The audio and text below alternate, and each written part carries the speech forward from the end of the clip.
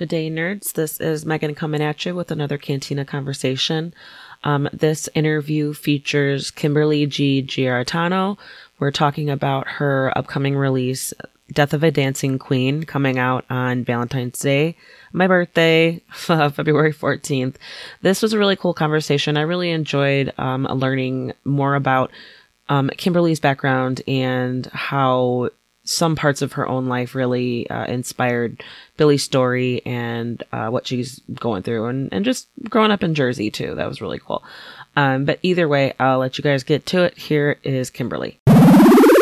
So today we've got Kimberly Giarratano. We're talking about Death of a Dancing Queen. It is coming out on February 14th on Valentine's Day. Kimberly, thank you for taking the time to talk with me today. I just finished this book a couple days ago.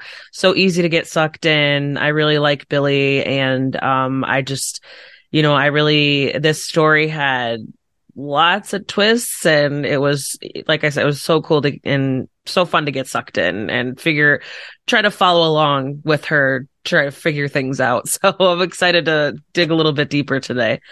Well, I'm happy to be here, and thank you so much for reading it. It's nice to hear nice comments. Yeah, right. So before we get started, can you give like a little summary of the book so that people listening can follow along? Sure. So I always liken the book to like an East Coast Jewish Veronica Mars. That's usually how I sum it up. But Billy is a 24-year-old woman, and she takes over her grandfather's private investigative business in order to have the flexibility to take care of her mother, who has early onset Alzheimer's disease. And her first case is a young college student very clearly with a drug problem who's looking for his missing girlfriend, and he asked Billy to help. And she thinks this is going to be the easiest money she's made. This girl is clearly ghosting this guy. You know, he's got a lot of problems, but obviously I wouldn't have a book if that was the case. Mm-hmm. So the case embroils her in like a decades old standoff between a neo-Nazi group and the Jewish mob, as well as a cold case of a dancer that was killed in the 90s.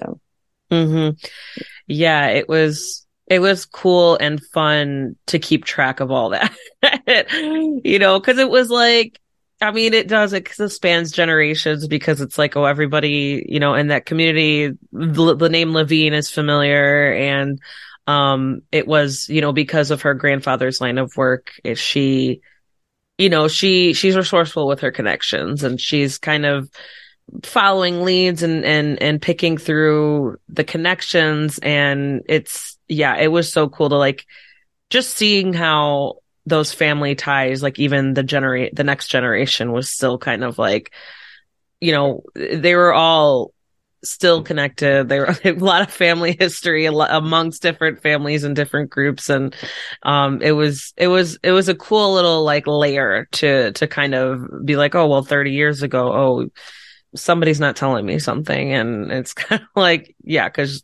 if she gets too close, and then she realizes it too late. But of course, it was interesting to keep track of everything and to see how those little characters like interactions played out, and the kind of like the implications of those relationships too, and like how the decades long relationships, and it was fun. So can we go into your background a little bit? Because you got a handful of books underneath your belt, and just like your background and maybe kind of what led you to share this story. So I was a teacher. I was an ESL teacher for 5 years, and then I became a public librarian. I was a young adult librarian for a little over 2 years before I had my kids. And while I was a YA librarian, I was reading a ton of young adult novels. I've always been a writer. So it really felt natural to just see, oh, I can maybe write a book. I used to think you needed an MFA. I was like, you must need a degree to do this, because everything I've needed to do, you need a degree for. And But then I started reading books on craft. I would take like small little classes and things like that. And it still took me years to finish a draft. I was pregnant with my second kid before I finally finished. But I wound up writing a young adult novel, and it got published by a small press called Red Adept Publishing. They're still around today, but they don't publish YA. And that was a great experience for me. First of all, they're a wonderful publisher, very small, but wonderful to work with, and taught me how to do edits work with an editor, just a lot about the publishing, getting reviews and Goodreads and NetGalley and all that stuff. And then afterwards, I just started kind of getting more involved in indie publishing. My second book came out with via Kindle Scout, which is a program that's no longer exists, where your book kind of got voted to be published. And I got a small advance with that. But I got really good at self-publishing. I was able to find my editor. I found a great editor. I had a great cover artist. I found proofreaders. I learned how to format. The only thing I couldn't really do was figure out ads. And I thought I would stay an indie author. And then teens don't really read ebooks. They're much more into physical books that they get from the library. They swap with their friends. They get from their parents because they don't have credit card accounts, with Amazon. We do, adults do. So my ebooks were not really being read by the market that I was writing for. Then I had an idea about a PI series I wanted to do because I love Veronica Mars so much. And I wanted to write something that reminded me of it and have a lot of fun with it. And I thought I really couldn't envision it with an adult with a teen protagonist. To me, it had an adult protagonist. So I was like, well, this would be great for the indie market. And then through happenstance, I got hooked up with my agent, Liza Fleissig. And, she's like, we can sell this.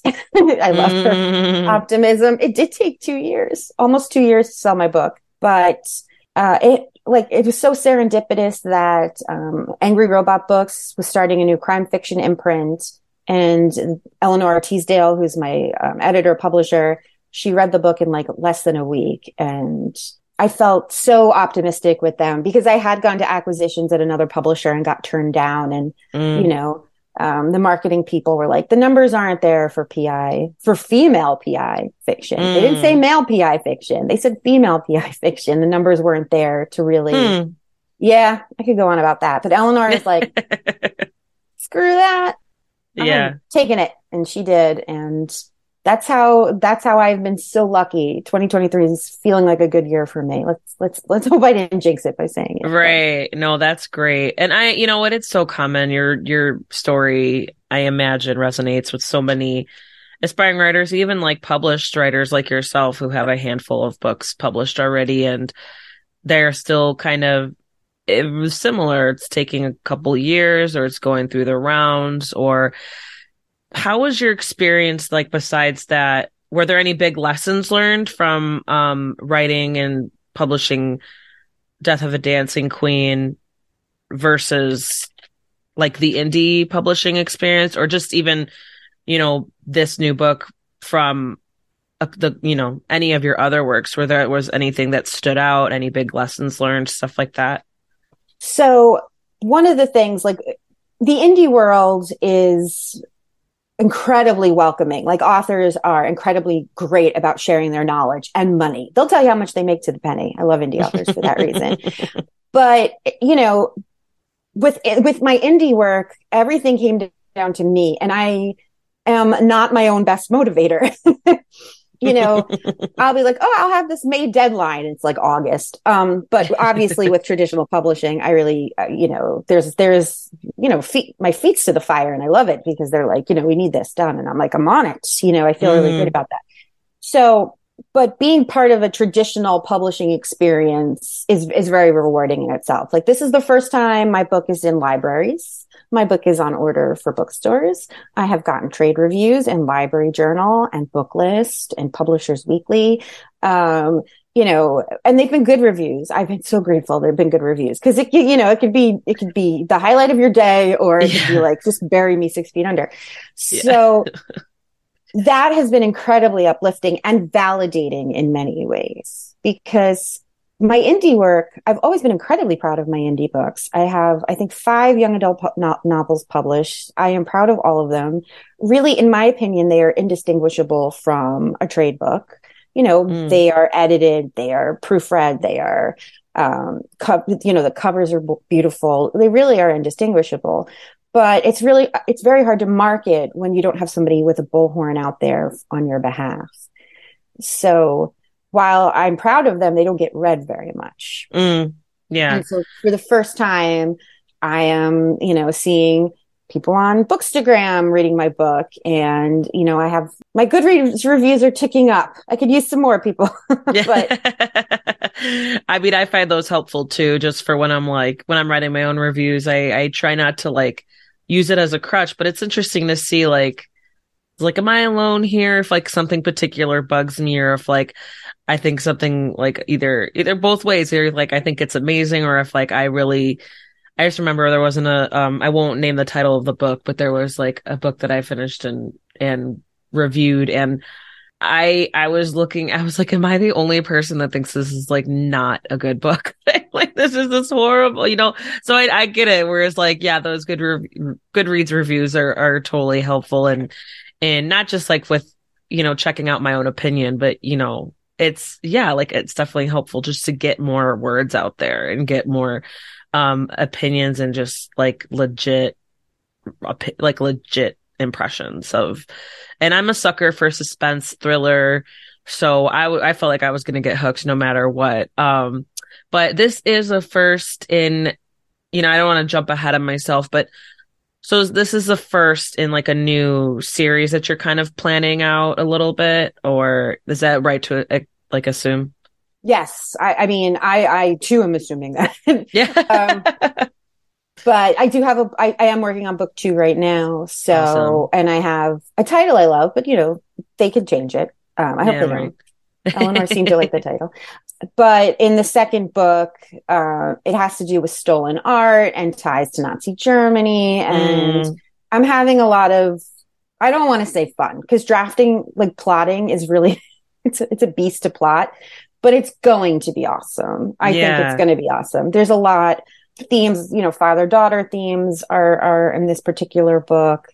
And, I'm excited about it, especially because once you you build these characters, there's just so much I can do with them, and secondary characters and places I can take them. And, there's a lot of fun that I can have, and I intend to have with the series as it goes on. Because one of the things, I love mysteries, but I also, and one of the reasons I love PI fiction so much is typically because there is there's a resolution at the end. The bad guy doesn't get away with it. The PI, solves the crime, and there is, this character arc throughout the story where you just know things are going to be better at the end of that tunnel. And I need it. I like that. There is great joy in writing that, and delight. I don't write downers, even though there's murder and there's gangsters. It's a bit of campy fun too, I think. Just like Veronica Mars is when you watch it. You're like, this is gritty and raw, but also it's going to be fine. I know it's all going to work out eventually. Yeah. Is that so? This is not a YA, but more so new adult. I think that term has been floated around before, but because you have experience in YA, you were saying. So then, is this for this audience? Is it geared towards the older? Can it still be young adult? Are you thinking? So it does have great crossover appeal for teens. I don't. There's cursing because I'm a human being, but there's there's nothing in there where, and I was a young adult librarian. I would never tell teens, you can't read books with cursing and sex. That's silly. But I would say it does have good crossover appeal. I think the book's been I get great reviews from mystery genre readers of all ages, and a lot of them skew older, and they very much enjoy the mystery. Because there are tropes that are familiar but fresh. And for mystery readers, that's a comfortable place to be.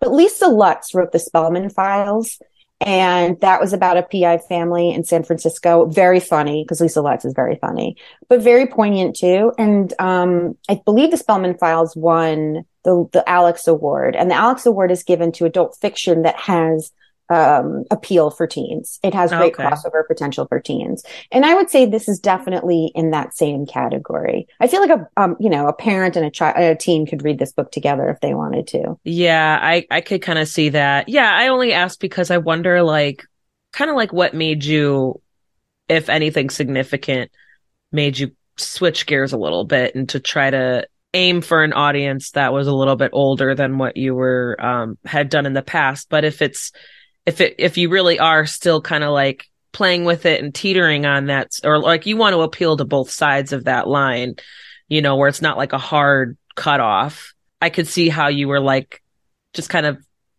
easing yourself into beside, instead of saying, no, this is like, I'm going to do adult, or I'm going to do middle grade, or I'm going to do, So I could never write middle grade. Because some authors do that and it turns out really well. But yeah, I have a middle school student too. I have a child who's 13.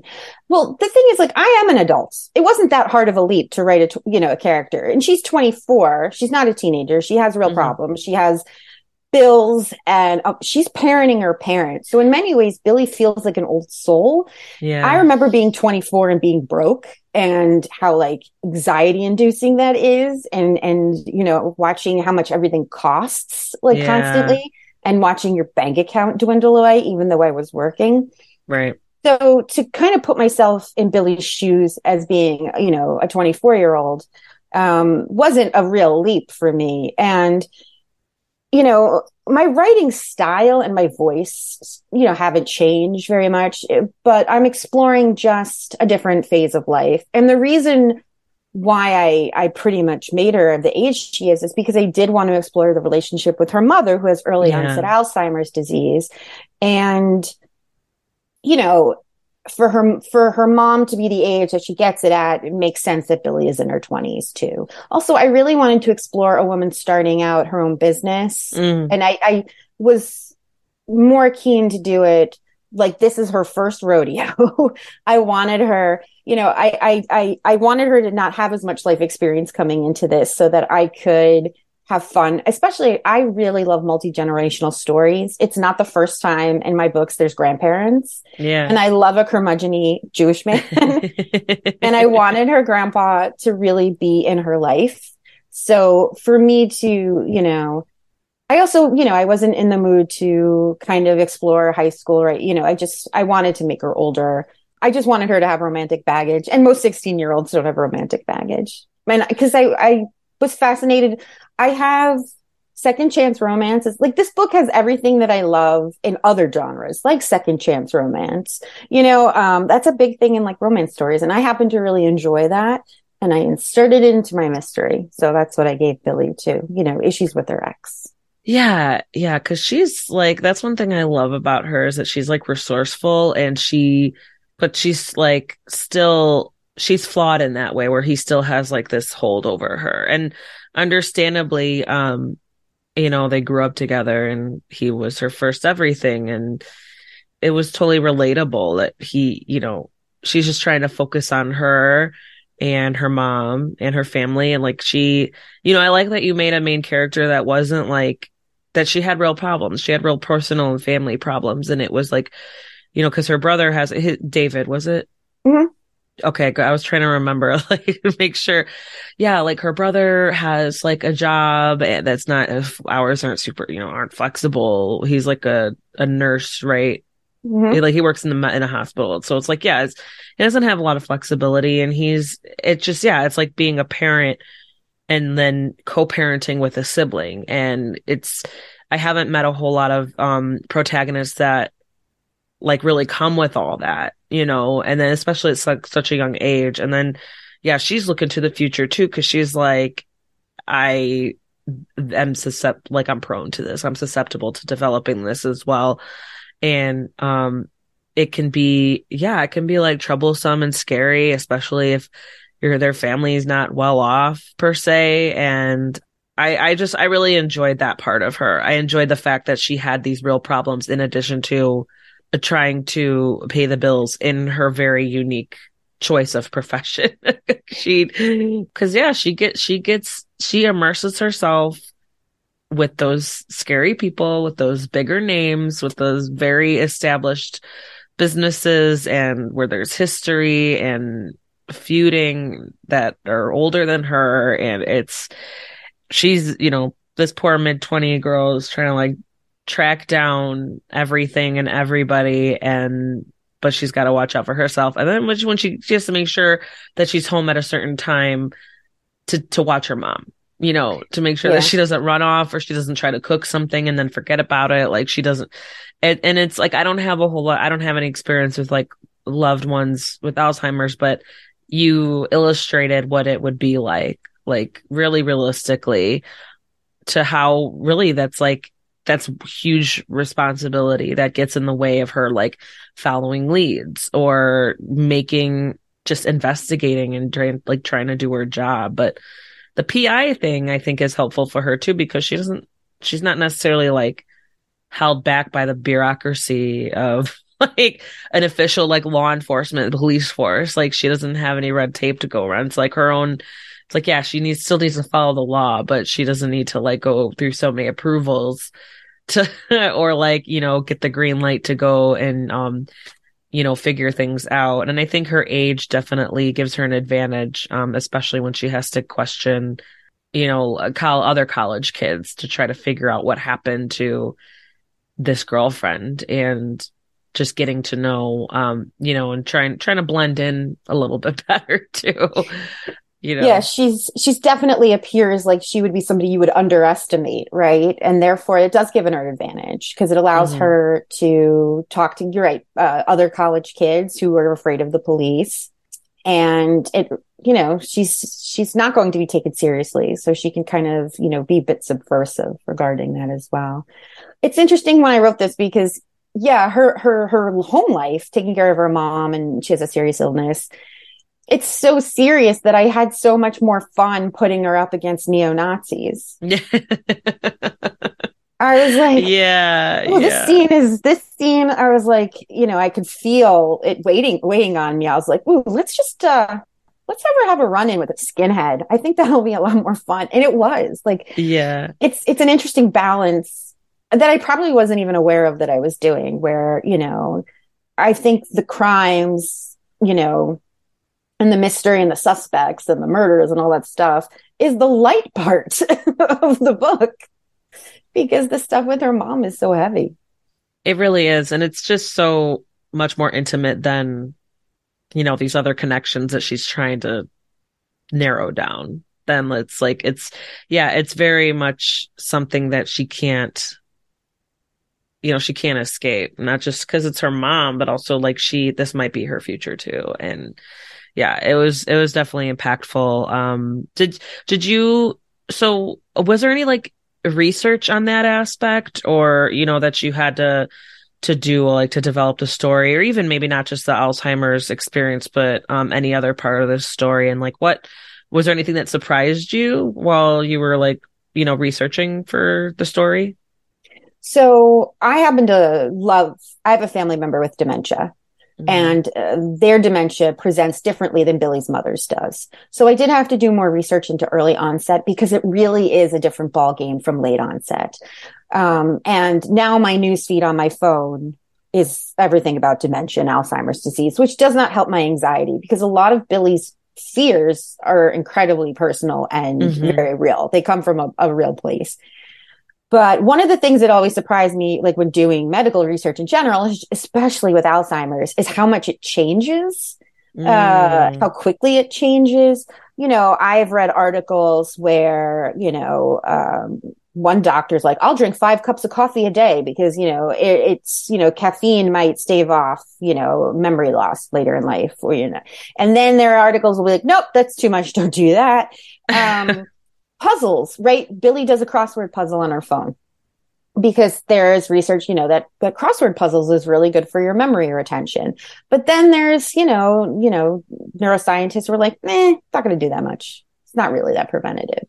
So, vigorous exercise. Billy's a runner, because vigorous exercise, that so far seems to be holding up. I still get stuff sent to me periodically, that vigorous cardio is really good for memory later on. But the research is incredibly difficult because, again, like some dementia can be prevented. Like, you're more inclined to get late onset Alzheimer's if you have diabetes, if you have heart disease, if you're overweight.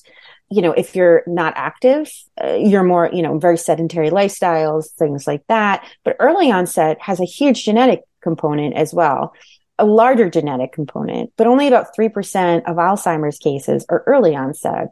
And then the kind that like you're guaranteed, like where really young people get them in their 40s and 50s, I think there's only about 700 families worldwide that are part of, that have this gene. So there's a part in the book where, a doctor is explaining to Billy, that this could be familial, it could be a fluke, and the only way for her to find out is to get tested. And that's like a whole nother ball game. We'll have to see if she does that later down the road. I haven't made up a decision, made my mind up on what I want her to do there, but yeah, I mean, and also she's young, so, things are going to change. Even as I write the series, I'll find out new information. And then it's going to change Billy's actions as well, because she really does not want this to be her future.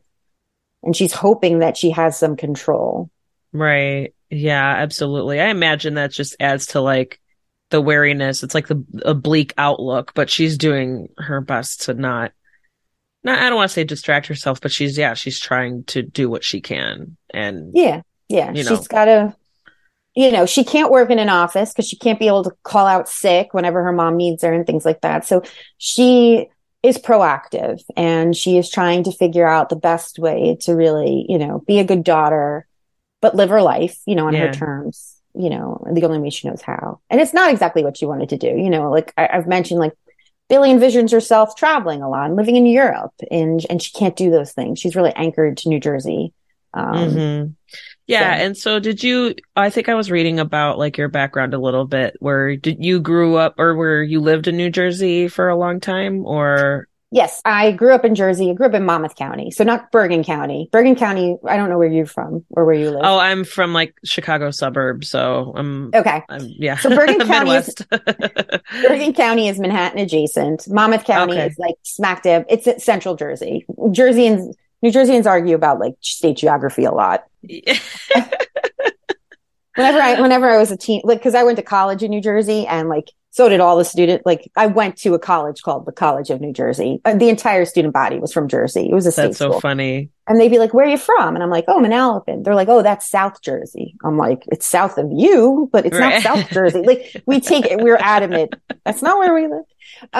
But yeah, I grew up in Jersey. I lived in Hudson. I spent a lot of time in Bergen County in my youth. Bergen County just had the right vibe for a hard-boiled kind of book that I was looking for. Bergen County is incredibly diverse, ethnically diverse, geographically diverse, class adverse, like diverse, I should say.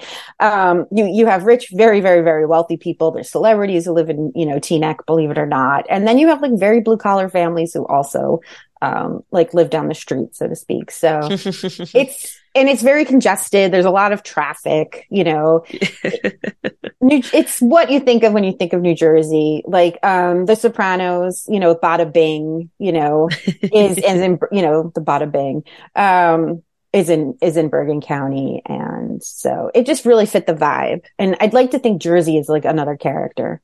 A lot of the times the environment, the setting is kind of like a background character, because it affects how the characters interact with each other and with it, and the kind of things that happen. So did you were there any kind of like personal experiences that inspired parts of the storyline or any of the characters per se? Definitely Billy's mom's Alzheimer's is very personal. But like, and my Jewish heritage is going, I made Billy's family blue collar. My family growing up was blue collar. I think that, there's a stereotype of very wealthy Jews, right? Doctors, lawyers. And there is historical reasons for why Jewish people have gone into medicine and law, because we've been pushed out of other industries and other careers, like historically anti-Semitism. But I grew up in a blue collar family. My parents are nurses. My brother's a nurse. And I grew up in a town where there was half the town was Jewish. So I was surrounded with kids who ethnically were like me. Financially, they were not. Economically, they were not. So I wanted Billy's family to be blue collar, because that's what I grew up with. And, maybe be a little bit, outside that stereotype of us thinking, oh, doctors. And the same thing with, her boyfriend or ex-boyfriend's family. Like, there are no more Jewish gangsters. Like, I don't think so. I mean, I'm sure some Israelis are like, doing like some crazy stuff over there, but like New Jersey doesn't have like, there's no Jewish mob anymore. I mean, it would be awesome, but I was like, I'm going to bring it back. Right.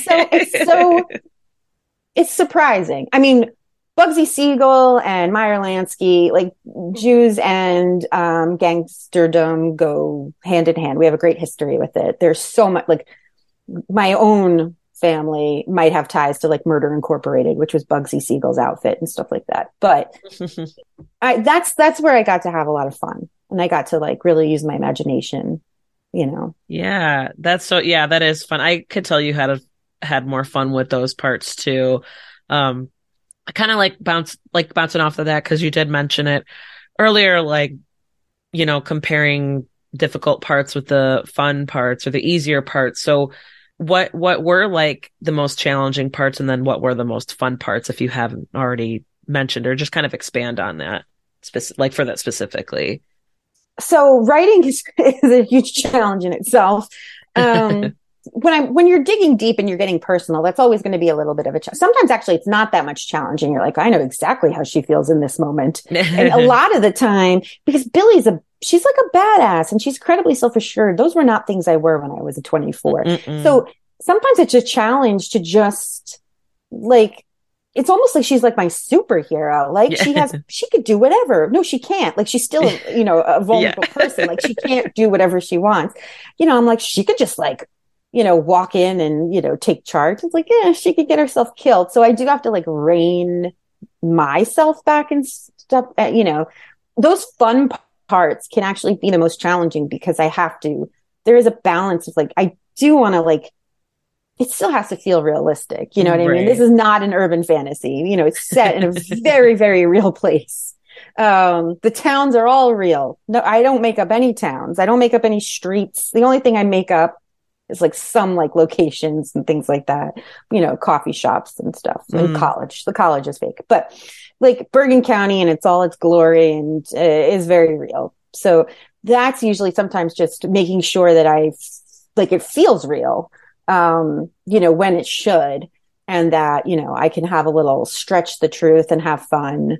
Those are the parts where that's probably the biggest challenge. Is like, am I being ridiculous? And I usually need somebody to tell me, Kim, this is ridiculous. Yeah. Well, I did side note to that. You kind of had the older, the seasoned professionals, the retired grandfather kind of helping that along, been like, giving their opinions or kind of coming up with those questions and kind of being like, no, like what? Like, no, like, so I love writing old men. Yeah. I could have Gramps hang out with her all the time. Mm-hmm. I love writing him. I like that relationship too, and I could tell she appreciates it, even though she's like, don't, like, why did you follow me? Like, wait a second, and like, what are you telling me? Because he treats her like a kid. Yeah.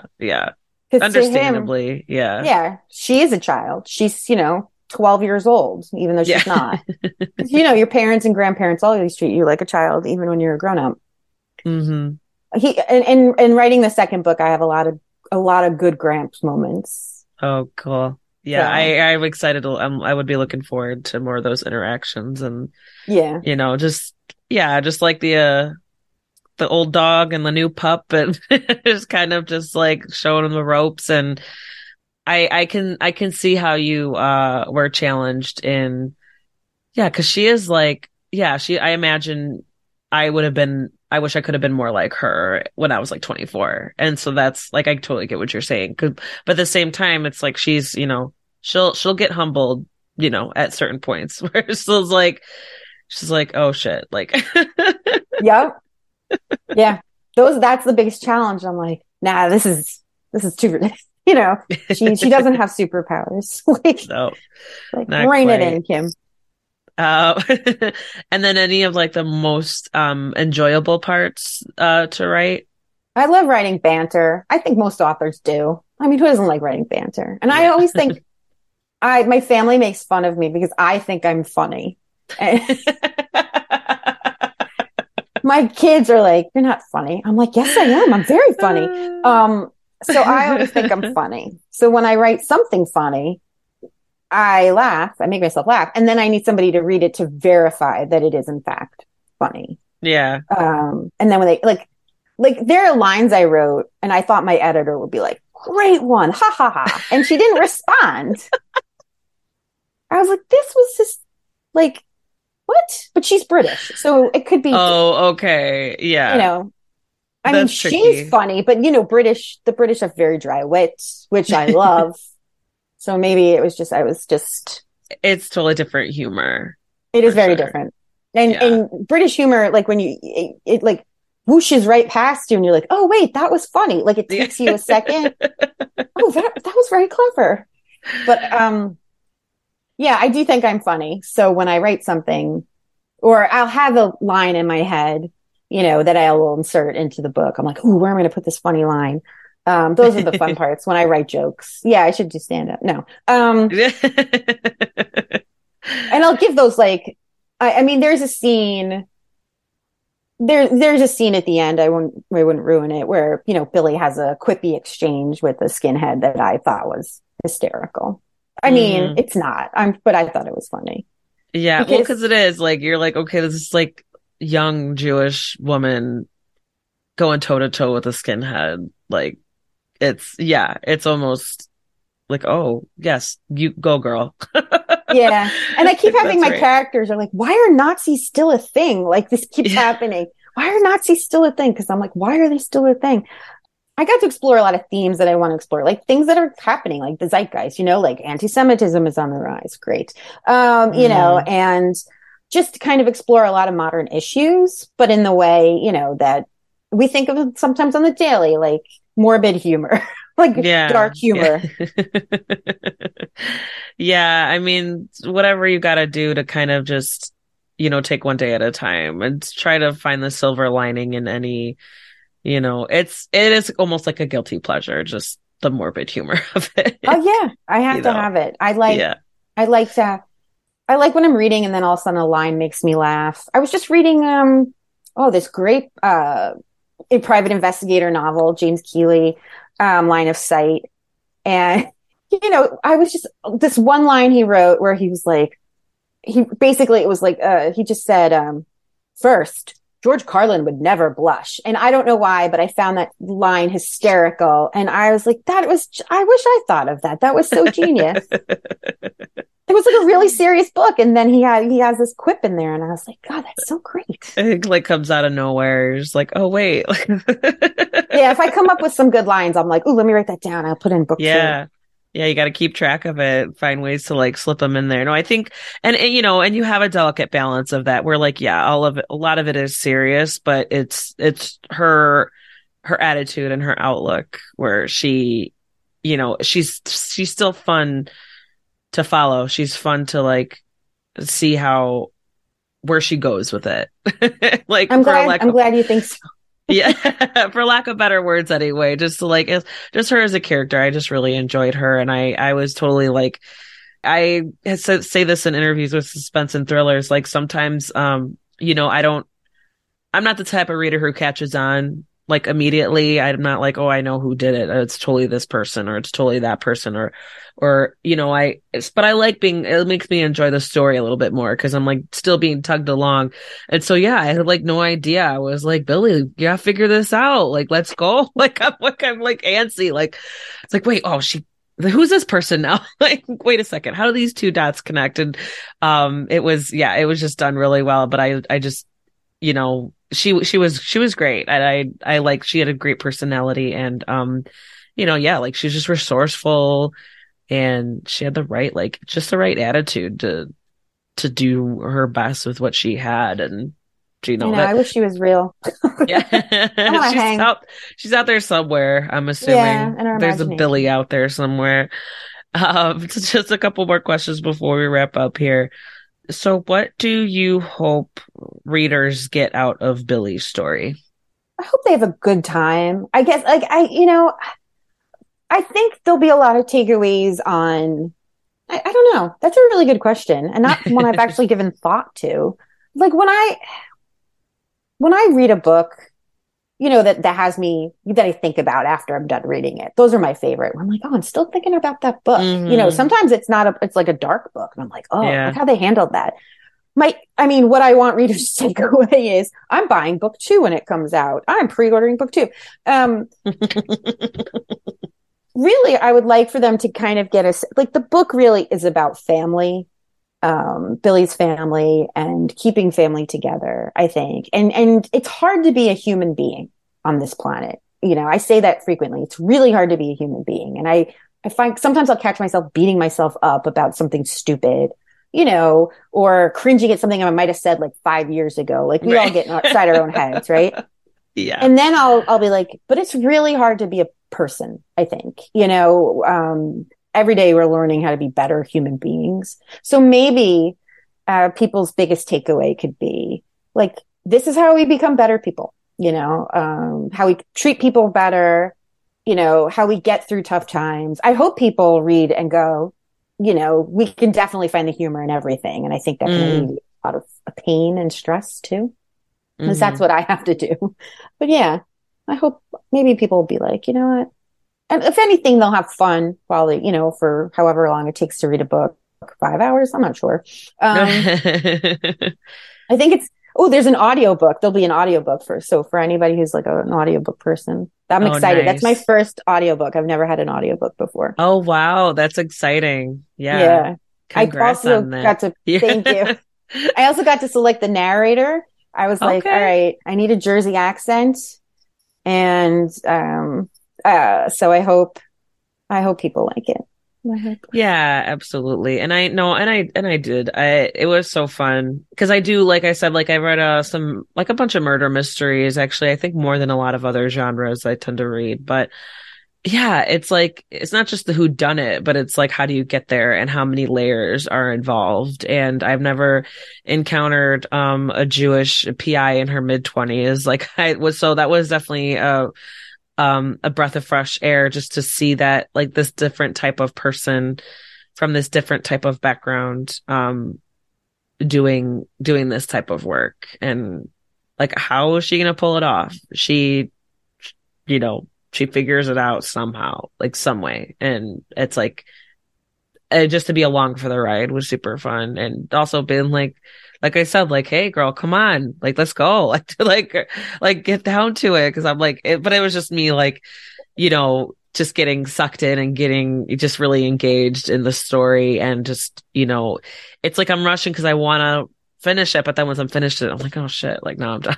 Like, such is the life of a bookworm, I guess. I know. So if everyone buys it, I get book 2 out. There'll be a book 2.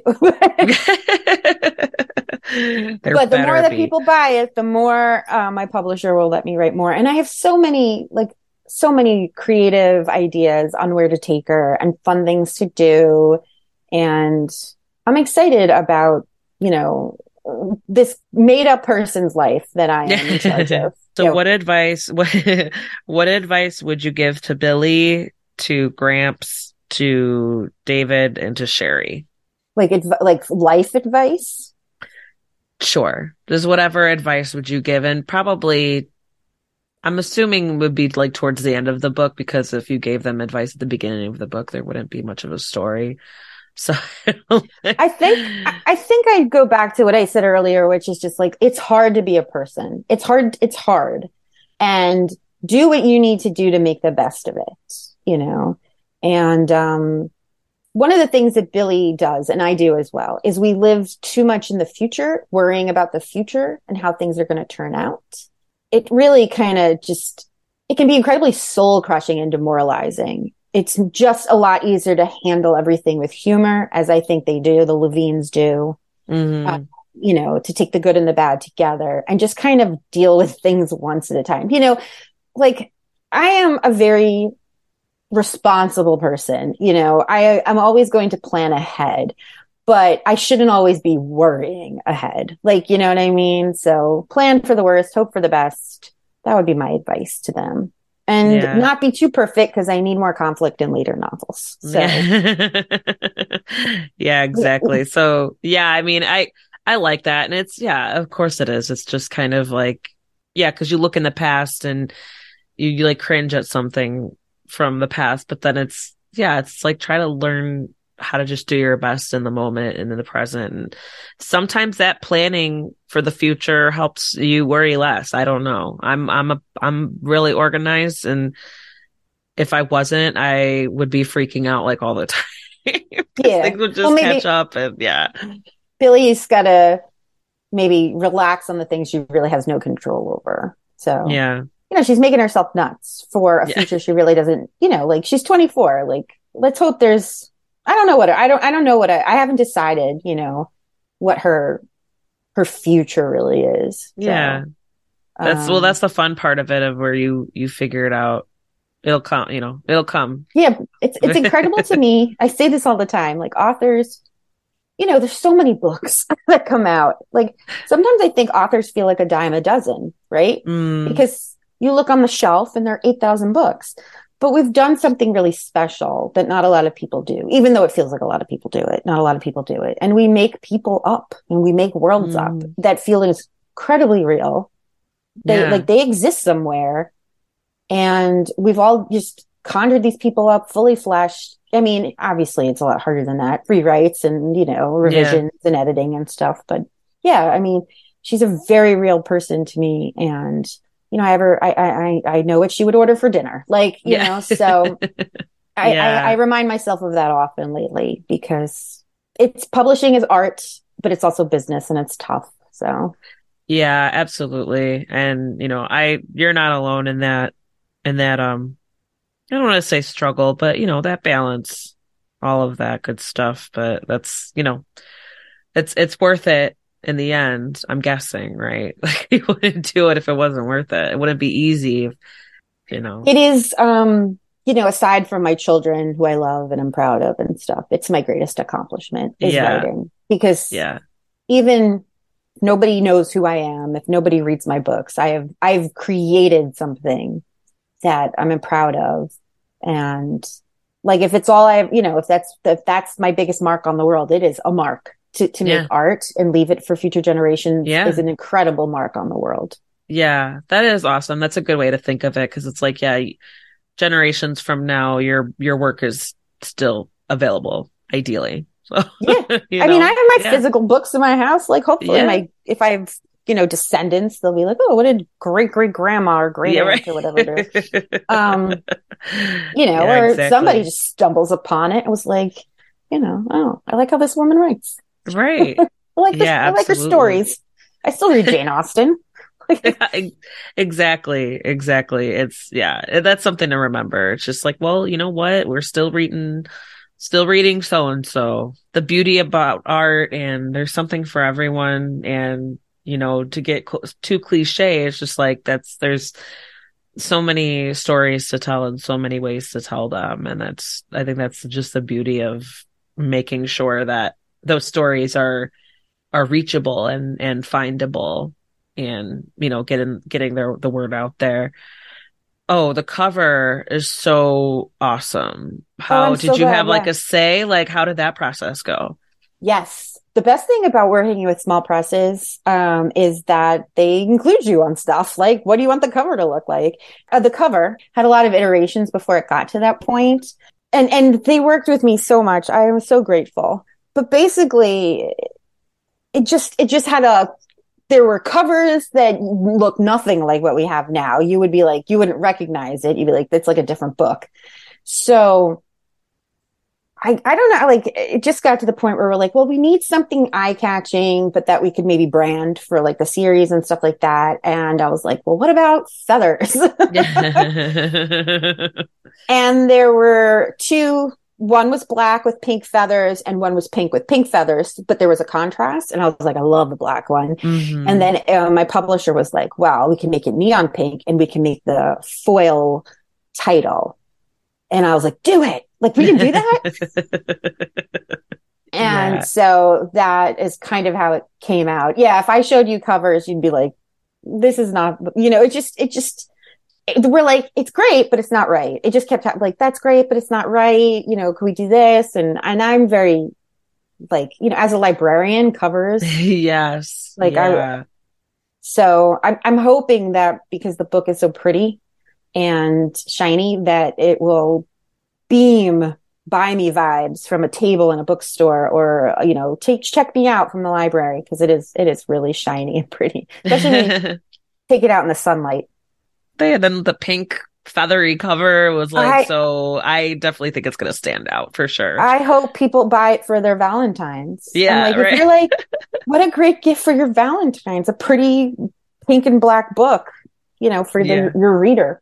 And I'd Yeah. like to think, it's a great book for all genders. I don't think, I think it's like for all your mystery lovers, regardless of Yeah. gender. I don't think it skews one way or the other. So And then you are pretty inclusive, with the not just with the nature of the crimes, but also just with secondary characters. You do a good job of just kind of like normalizing it, good. I'm just glad because yeah. we live in New Jersey is super duper diverse. There's diversity in friends and sexual orientation and religion and ethnicities. And yeah, it's hella diverse. And my Yeah. work should reflect that because, but I'm glad. I'm glad. And I really thank you for all the nice things you said. I never ever get to sit and just talk about my book in such a nice way. You sit with your editor and you're like, can you flesh out this scene more? And maybe like, let's do this. And you're like, okay. It's nice to just talk about it so organically because like, it's almost like I stepped out of my body. Like it's not my book. Like we're just talking You're about a book. Oh yeah, I right. wrote it. No, and I enjoy speaking with authors about it too, because you kind of get like, yeah, you get that extra, brain picking. You kind of get that extra little, the commentary, so to speak, and just like really, just digging in a little bit deeper and just, and whatever, just seeing whatever authors where you guys go with it, like during the conversation. That's why, like, yeah, this is just like casual. It's like I want to see where it goes. Like, I This just. was so fun. Yeah, thank you so much. So we got Kimberly G. Oh God, Giarratano. Giarratano. My married name, my maiden name was a lot more phonetic. Okay, yeah, I know. I was gonna say, I was like, is that Italian? It looks Italian. I married an Right. Italian man from Yeah. Staten Island. So Oh, that's almost too stereotypical, right? yeah. Like, Well, growing up, I grew up in an area of Jews and Italians, and we were indistinguishable from each other. Except aside from last name, you couldn't tell us apart. We looked the same, we hmm talked the same. Like aside Yeah. from somebody mentioning Christmas and Hanukkah, it really like. And I always tell my husband, like when his hair's short and he's wearing his glasses, I'm like, you could pass for Jewish easily. That's awesome. I love Yeah.